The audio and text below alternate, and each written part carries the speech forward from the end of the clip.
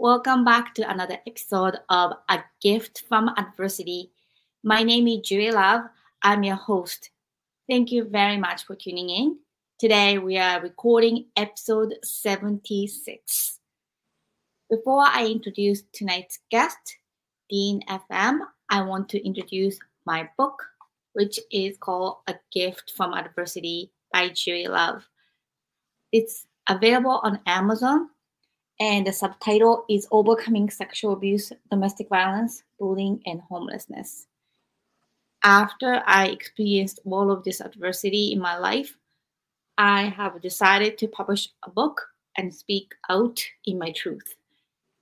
After I published my book in 2020, I got a lot of messages from other people. They are also the victim of sexual abuse, and some people reached out to me in the middle of domestic violence, and I felt very compelled this year, the beginning, to create a platform where people can talk about adversities.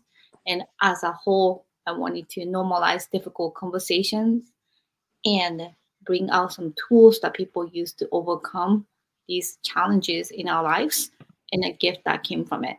So thank you for all of our guests from all over the world. And I am very grateful to have another episode tonight. So let's invite Dean.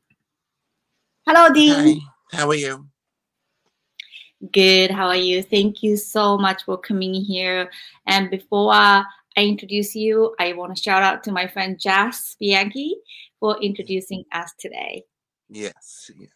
So, Dean, can you please introduce your name, what you do, and if you have a website and social media you want people to know, please tell us.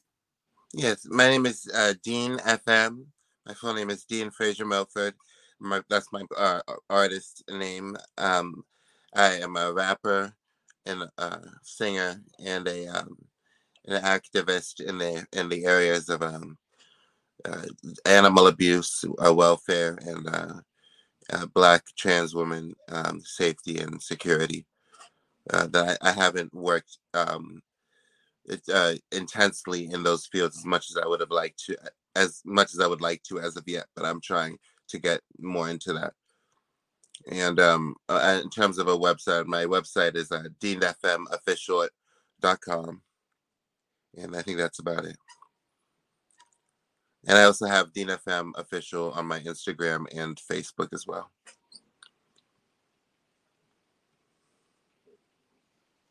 All right, so people check out deanfmofficial.com and Instagram the same, Dean FM Official. So thank you very much for your introduction. So let's dive into your adversity. So can you tell our audience, what was your adversity? So growing up, I had since late childhood, I was suffering with anxiety, depression, and learning disorder related issues, and then going into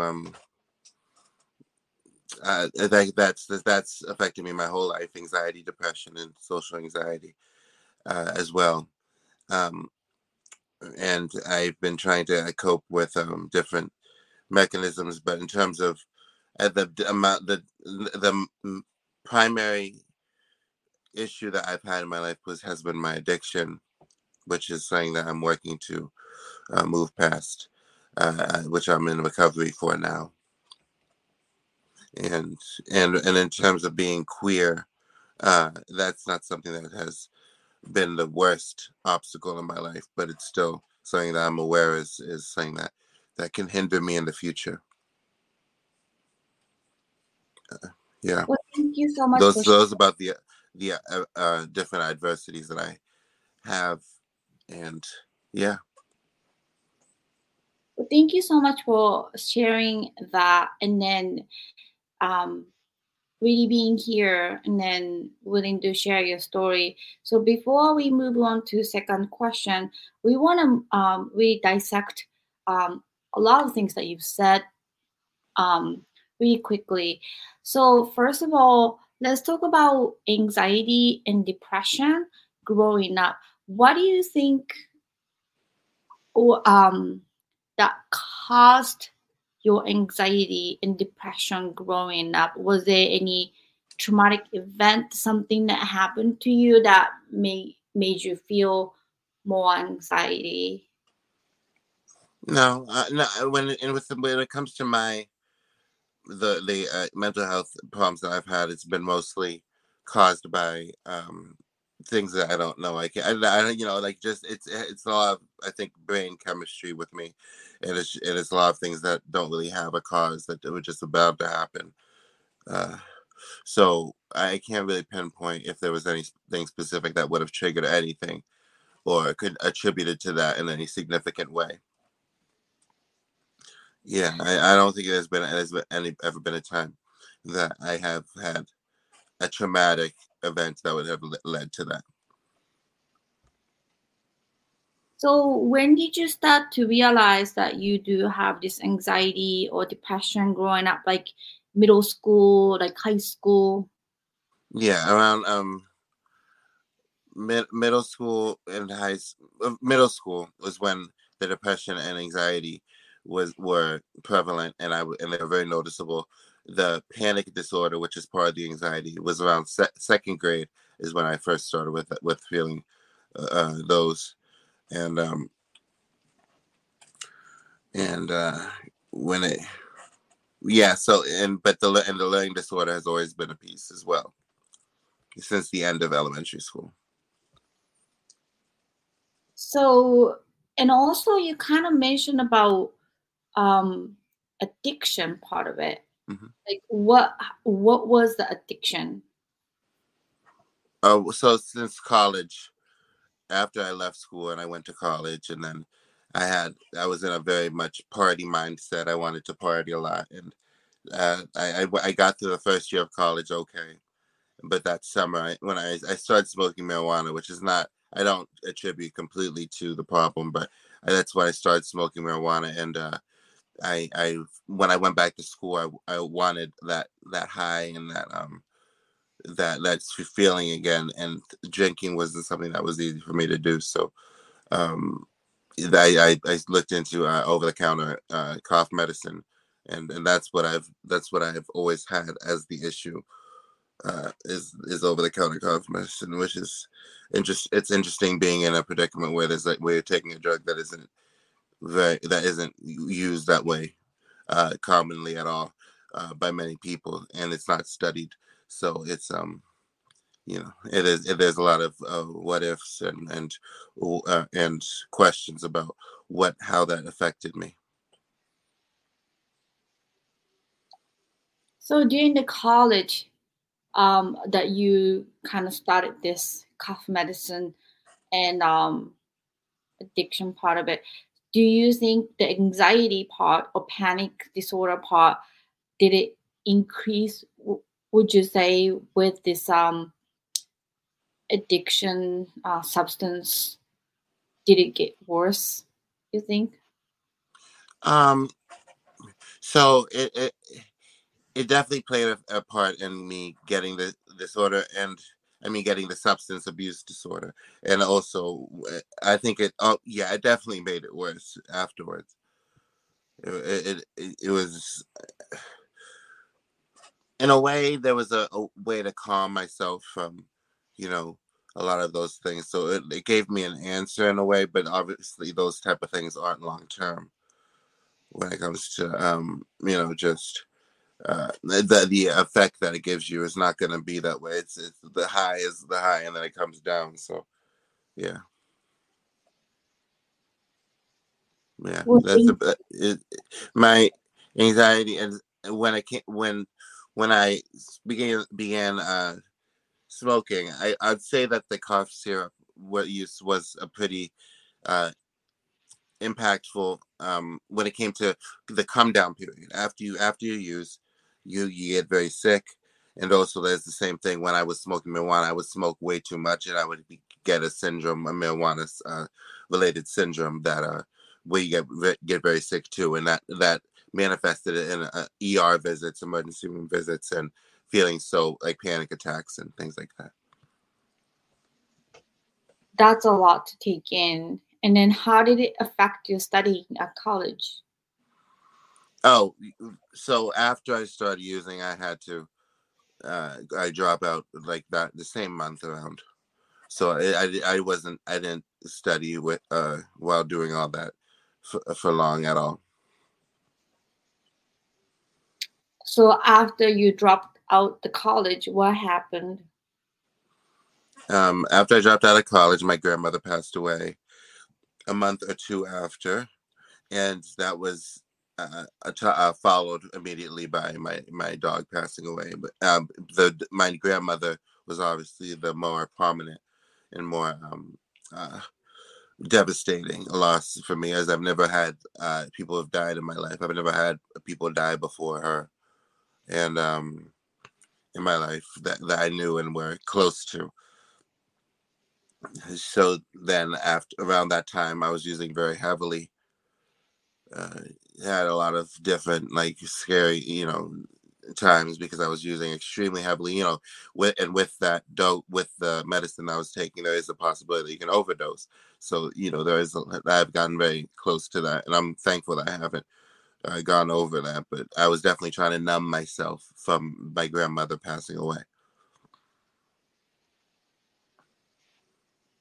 Wow. Yeah, yeah, and it it led to that summer. I tried to go back to school for a Berkeley semester for songwriting, I believe. And when I went, that didn't last long at all either. As I was using much more than I was at college prior to that. So, uh, and then I went to my first rehab in September of that year, and that's been on and off since then. So when you went to the rehab, like I really don't understand how it kind of works, but do you check in yourself or did somebody recommended you check in to the rehab?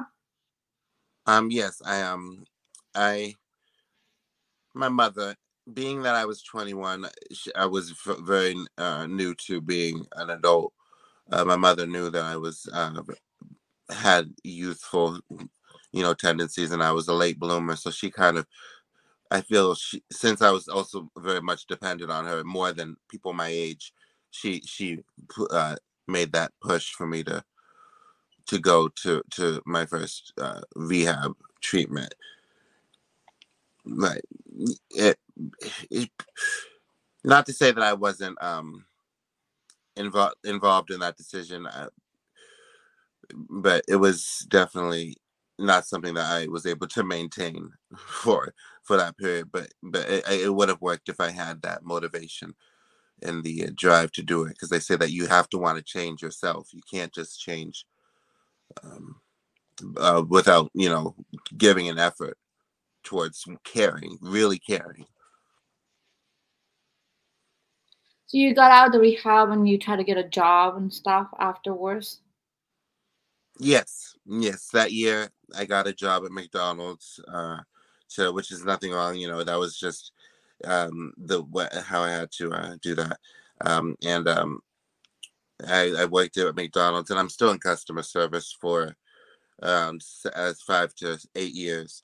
And the reason that you know, while you know, I just I had higher hopes, and it's not to say that that was a lesser of a job, but it was definitely a different field that I wanted to be in.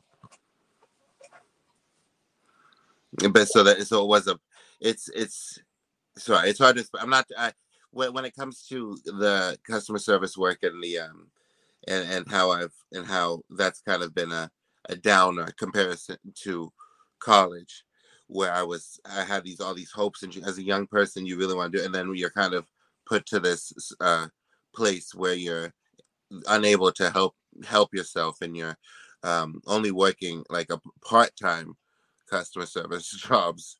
So it's like I wish I could have done better, and I've always had that as a big doubt, a big uh thing I would have done differently. But it was because I was young, and I wanted to have fun in college. So So, Dean, tell me a little bit about being a Black woman, transgender, that you mentioned, queer part of it.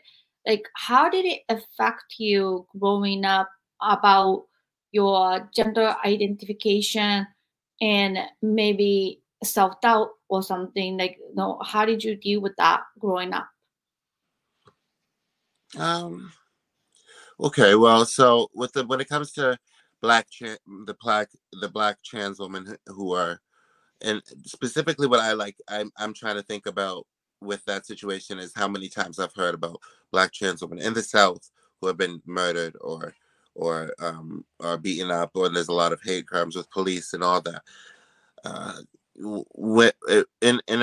relating that to my experiences, I don't feel as if, especially with my identity as being a non-binary or genderqueer, androgynous. I don't have labels for my gender, so it's not. I'm not undergoing hormones, and I'm not trying to actively change that. Uh, so, however, I do relate very heavily to in the Black community. There's a lot of different there's a lot of strong opinions on homosexuality and transgender people.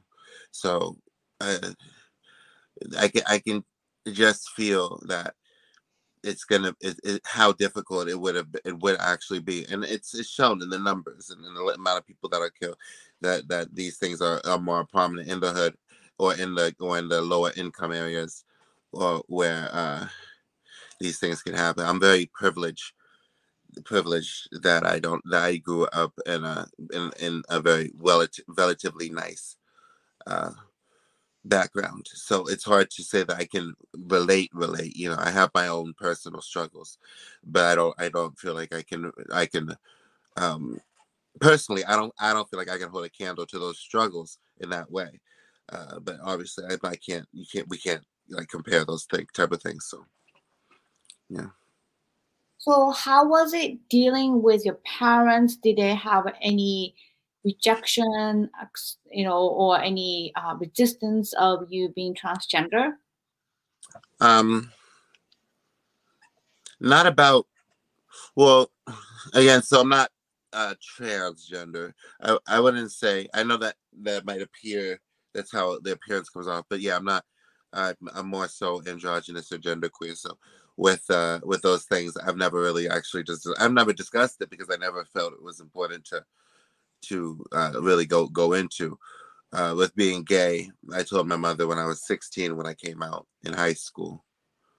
So that was when I told her, and she was surprised, but she wasn't mean about it or abusive about it, and that was a pretty smooth experience. Mm. Yeah, with my father, we didn't discuss it at all. I still haven't. So it's just the way we are. I don't. My mother did make it a little difficult here and there sometimes when it came to wearing long hair and wearing more feminine clothing and nails and all that. We've had all these struggles, and uh, but I can't blame her for as much as she's done for me, and in terms of having a little leeway, giving some of that respect to somebody, even though they aren't perfect. I still love her very much. And how about your friends and like some peers? Did you struggle with any bullying or any discrimination?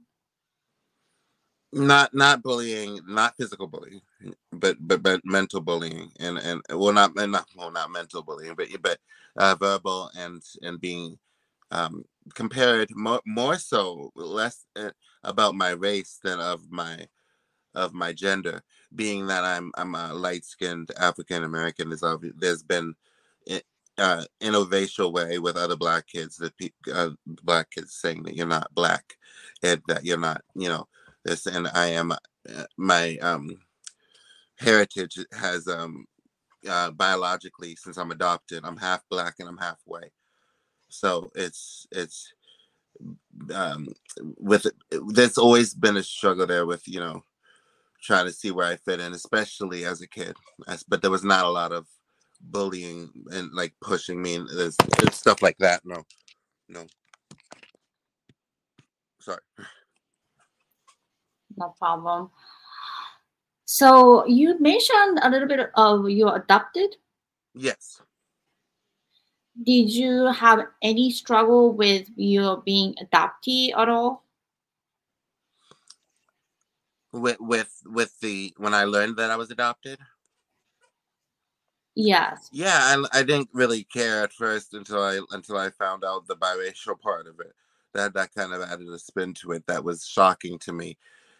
Being that when you, especially, I mean, feel like things are changing, but like when it came to that time period, like the '90s and all that. I mean, we're just leaving like the race is everything, part of of the society. So I definitely had the in my mind that was not something that was gonna be comfortable for me, being that you want to be black, you want to be you're one.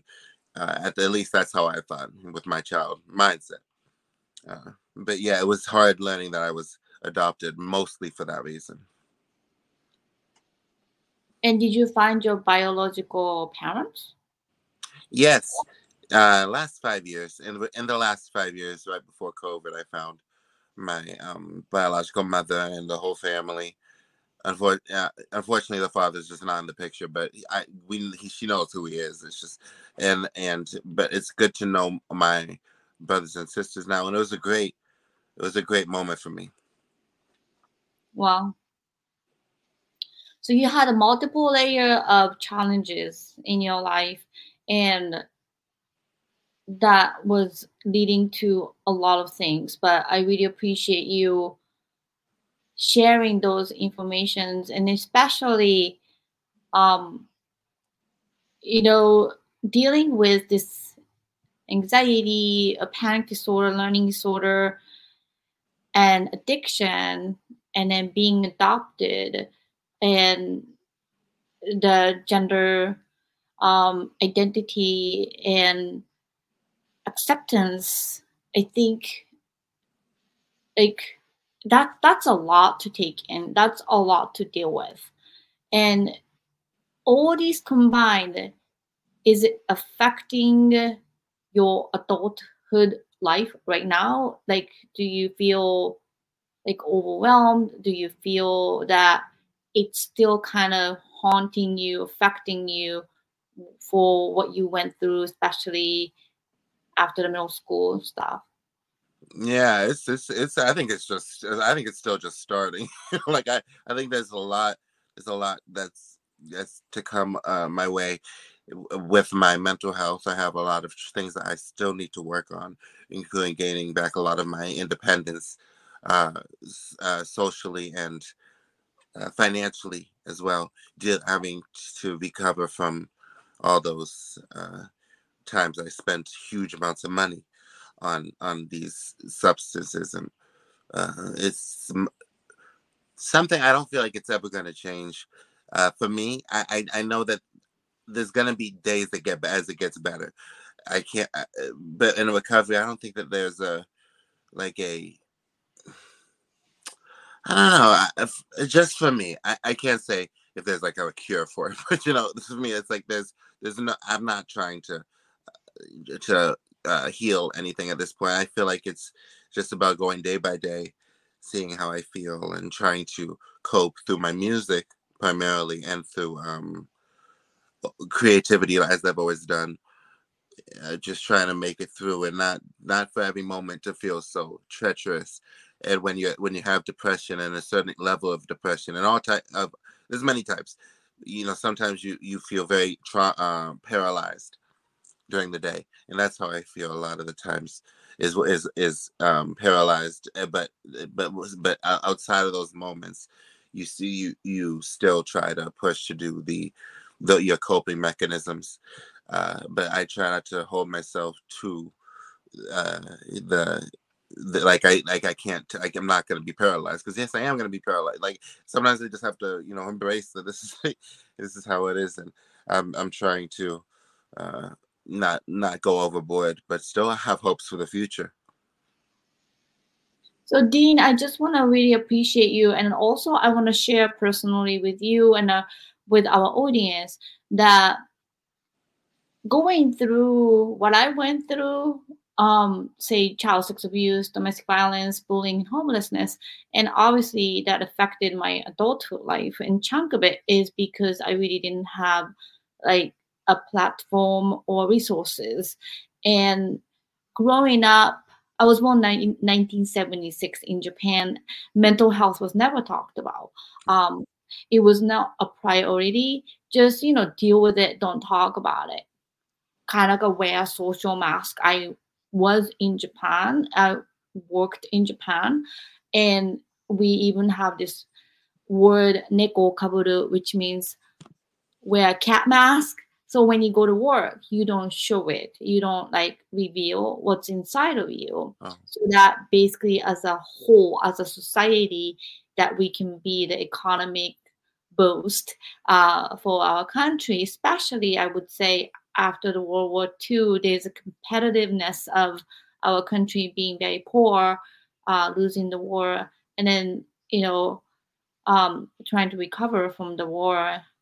That I think, especially my mom generations as well, and we were put to force to be workaholic in a way to catch up to the economic level and technology wise too. So I would say a lot, not just me personally, but from the history of the war, the country, and culturally, I think that affected all of us.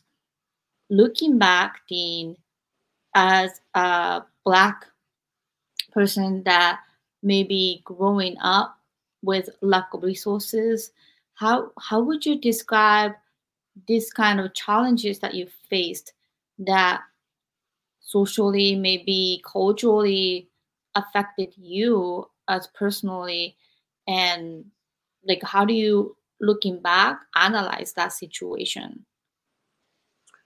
And in the perspective of race. Yes, and the mental health and maybe lack of resource, like growing up, maybe because we never really had this kind of platform or talked about. I don't think that there's a. It's just I don't. One thing I'll say is that mental health, I know, is not saying that has like a political like agenda. Like I think it affects like everybody. Like and I wish that I could say that I have a lot to accompany my mental health issues, to say that I'm I had that to make it easier for people to understand how hard it is for me. But it's just my experience. I can't say that my childhood was the worst at all. I don't want to give that give that to my mother. That's not her fault. Those things happen, and or that my mental health happened and all that. Just I'd say the biggest thing was not taking drug seriously, just not taking that this is gonna hurt you, this is gonna kill you eventually. I didn't take any of that seriously. So I would definitely have thought about that a little clearer, but at the same time, I feel like there was a lot more issues even that weren't addressed that from my childhood. I'm not sure if I feel like there's other mental pieces there that aren't quite diagnosed yet. So that's also part of the ongoing journey, but definitely trying to pinpoint that early on. I just should have taken it much more seriously. I can't blame myself because I was a child, but I yeah, it's just it is that was my ignorance. So Well, not just your ignorance. I think it's very lack of resources, and then lack of the normalizing these issues, and there's so much stigma still around it. And I think that's part of the big problem as well. So Dean, Sorry. Yes, I'm sorry. Don't worry. So let's move on to the number two. The question is the tools that you use to overcome. You kind of mentioned a little bit of music and stuff, but Yes. what do you think the tools that you use to overcome these challenges that really work for you? With the music. One second. I'm sorry. My phone. I just had to plug it in. I didn't want to. One second. I'm sorry. Shoot. Okay. Here we go. Yes, the music with trying to so being in high school, listening to my favorite artists uh, was really something that helped me, especially having come out of the closet around freshman year. I was very much trying to get in tune with being, queer and being fabulous and all these things, and I I gravitated towards female artists, female rappers, and hip hop artists who would have that very feminine, pretty uh, vibe and energy with the music. When it comes to making music now, I definitely try to harness that energy. That's there was like the difference between being in school and being bored, and being in school and feeling like you're the hot, the hot thing. So I love to, when working in my music, to channel those feelings, and also to you know recently, more so with my music and with the projects that I've come out with, Watch It was very much so a very explicit, very much that only, just party only. The last one 2 years ago is called Sissy, and that's the album that's out now, prior to the one that's going to be coming out soon. And that one's has a much more intense message in the lyrics. So I'm trying to, while maintaining my youthful self that I like to see in that music. I'm trying to, share and really actually use my writing skills for something that can just actually describe a little bit of who's behind saying all this. And there's a lot of things I haven't to that I feel like I can share in that way. It, being somebody who is very much visually oriented and is a visual learner, trying to it be being descriptive, and I find I found that it's helped with just trying to find my own lane in the music, and trying to not only do this but do it and make it, this is who you are. Like, you have a lot of depressing things, but there's also like a party song going on, like the party beat and rhythm, and it's but you're talking about something serious. And I feel like that's something that a lot of other artists do, and I feel like it's going to be important, especially in reaching the queer community with that dancehall music and that culture and all these type of things, while saying something that's important. And how has it been with being authentic and having lyrics and having this music with you that really sending a message to this population? Are you having followers? Are you having feedbacks? And how is that going? So my following is pretty good right now. I'm at a 1.6 or 7K on Instagram. That's the highest I've gotten in terms of a natural organic reach.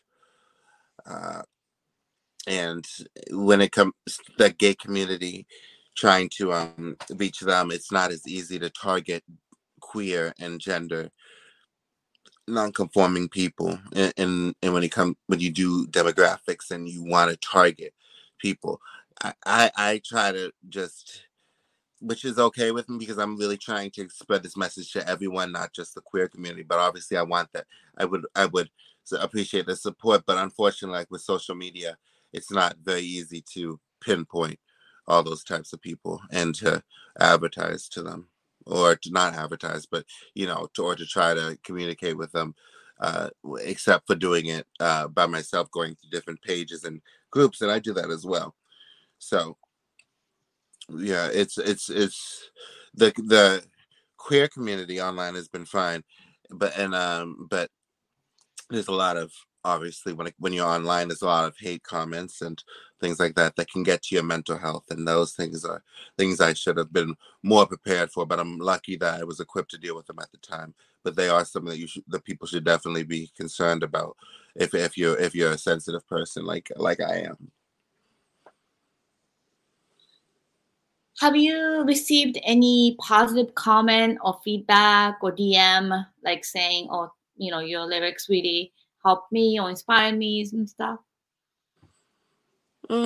Yeah, I mean, with my visual content mostly that I've done so far, the people have really liked my performance, and a few of my homemade music videos. People have said that they're gonna listen to this all day. This is their favorite song. Those things really help me. Those really make me happy to hear that I can help somebody get through that situation, even though they're probably being nice, but I'm sure that they mean it. But it's the song. I'm visually, I feel as well, I'm pretty strong as an artist too, trying to really portray, convey those two things together. uh I build I feel I can build a much bigger picture and idea as to what I'm trying to get across with my visuals. So people definitely have said that they uh like like that type of thing, and I'm still waiting to get like more like in-depth analysis of my lyrics. But that's also, as an artist thing, I'm growing. I've been doing this for 10 years, but I'm still growing and trying to improve everything, every part of it. So, in terms of the tools, that music definitely is helping you to express your true self and your feelings and stuff. Is there anything else that you have used that has been helping or impacting in a positive way? My dogs. My dogs are my love. I love I have a little girl right now, and she's a little puppy.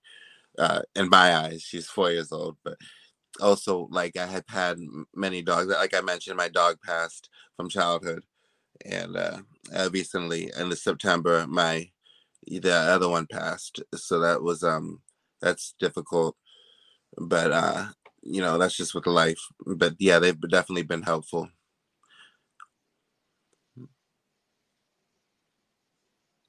I had a little French bulldog with Oh, my really? husband. Yeah, her name is Soba, Oh. and she was very cute. Yeah, she was very jumpy. And yeah, you know what? I think some animals, I've seen like service animals come. For instance, I was working in a detention program, and sometimes the um, dog come, but they're trained dogs. And then, the boys who are in a detention program, like they love the dog. And sometimes I work at the Alzheimer residential place too, and then sometimes animal has those kind of healing um, vibe to it. And I think Yes. part of it is a lot of times that we go through these challenges in life, self validation and trying to fill the void, those are really hard. And then, as much as people say, "Oh, Dean, I like your music," and then you inspire me, and then these kind of comment and compliment that you take, but if you don't validate yourself, it really means nothing. When it comes to animal, they are less judgmental, and Yes. they give you kind of unconditional consistency and love, where human being can manipulate you, lie to you, betray you, or kind of like unexpected behaviors that you can't even like um comprehend. And I think sometimes having those company is one of the tools that I definitely recommend as well. Yeah, yeah. Animal therapy is, they have emotional support animals now, and you can have those licenses to be able to take your animal if it's certified to places to keep you company, because that is very important to be able to have that comfort if um, that human presence is not readily available for you. Yes, I think I've seen more and more um, service dogs, not for just, people with blindness, but people with the anxiety, and having that pet available next to you at all time. I think that is definitely one of the tools. Yes. Great. Well, Dean, I really appreciate you being here. Let's Thank move on to the last question, which is a gift that came from the adversity. So, would you tell our audience, how would you describe a gift that came from your adversity? you. Life experience for me, trying to, yeah, life experience and being more in tune with myself and knowing what I can handle, what I can't handle, and not giving myself too much, not setting the bar low, but not setting it super high. Trying to be as manageable and do what I can, and not put in too much pressure on. I'm working on it. We're all human, which we all have varying levels of mental illness, and it doesn't make anybody less because you have anything wrong with your thinking. So, a gift you say is life experience, and Yes. then all these perspectives that comes along. Yes. Yes. I mean, life experience, and you just yeah, being able to know what you can, your limitations. I think it's very important. Being aware that you aren't like in special education. How is in special education? There's you have to you know be understanding that you're not a bad person. You're just kind of you just need a little extra help, and that's what I definitely feel is a sums up my my whole existence here. Like, just I need a little extra help, but once I get there, I think I'm gonna be excel in other areas. Yes, absolutely. So, Dean, thank you again for being here. Before you go, I want you to give an advice to people who might be experiencing right now about what you had went through, especially queer part of it, adoption, depression, panic disorder, addiction. Like, what would you say your biggest advice is to those folks out there? It gets better is my favorite quote from high school, from the It Gets Better project, because I do believe that it will get better. You have to keep your head up. I mean, it sounds corny, but you just gotta. There's no other way to look at it. You either it's either you're gonna be upset about this, or you're gonna try to not be moving. But give yourself time, and yeah, just it gets better. Well, thank you again for coming to A Gift from Adversity podcast today. And I appreciate you sharing your time and having this conversation. I know this is not an easy thing to share, but for us and for the audience and for our next generations to come, this is absolutely important conversation that we are having. And I hope that whoever is going to be listening or is listening, Hmm. maybe they can get something out of our conversation today. Yes, absolutely. I'm very thankful, and I appreciate you having me on. Absolutely. Well, thank you, everyone. And I have more guests coming to our podcast, and I'm really grateful. And Let's keep it going and have a wonderful night. All right. Thank you. Bye bye.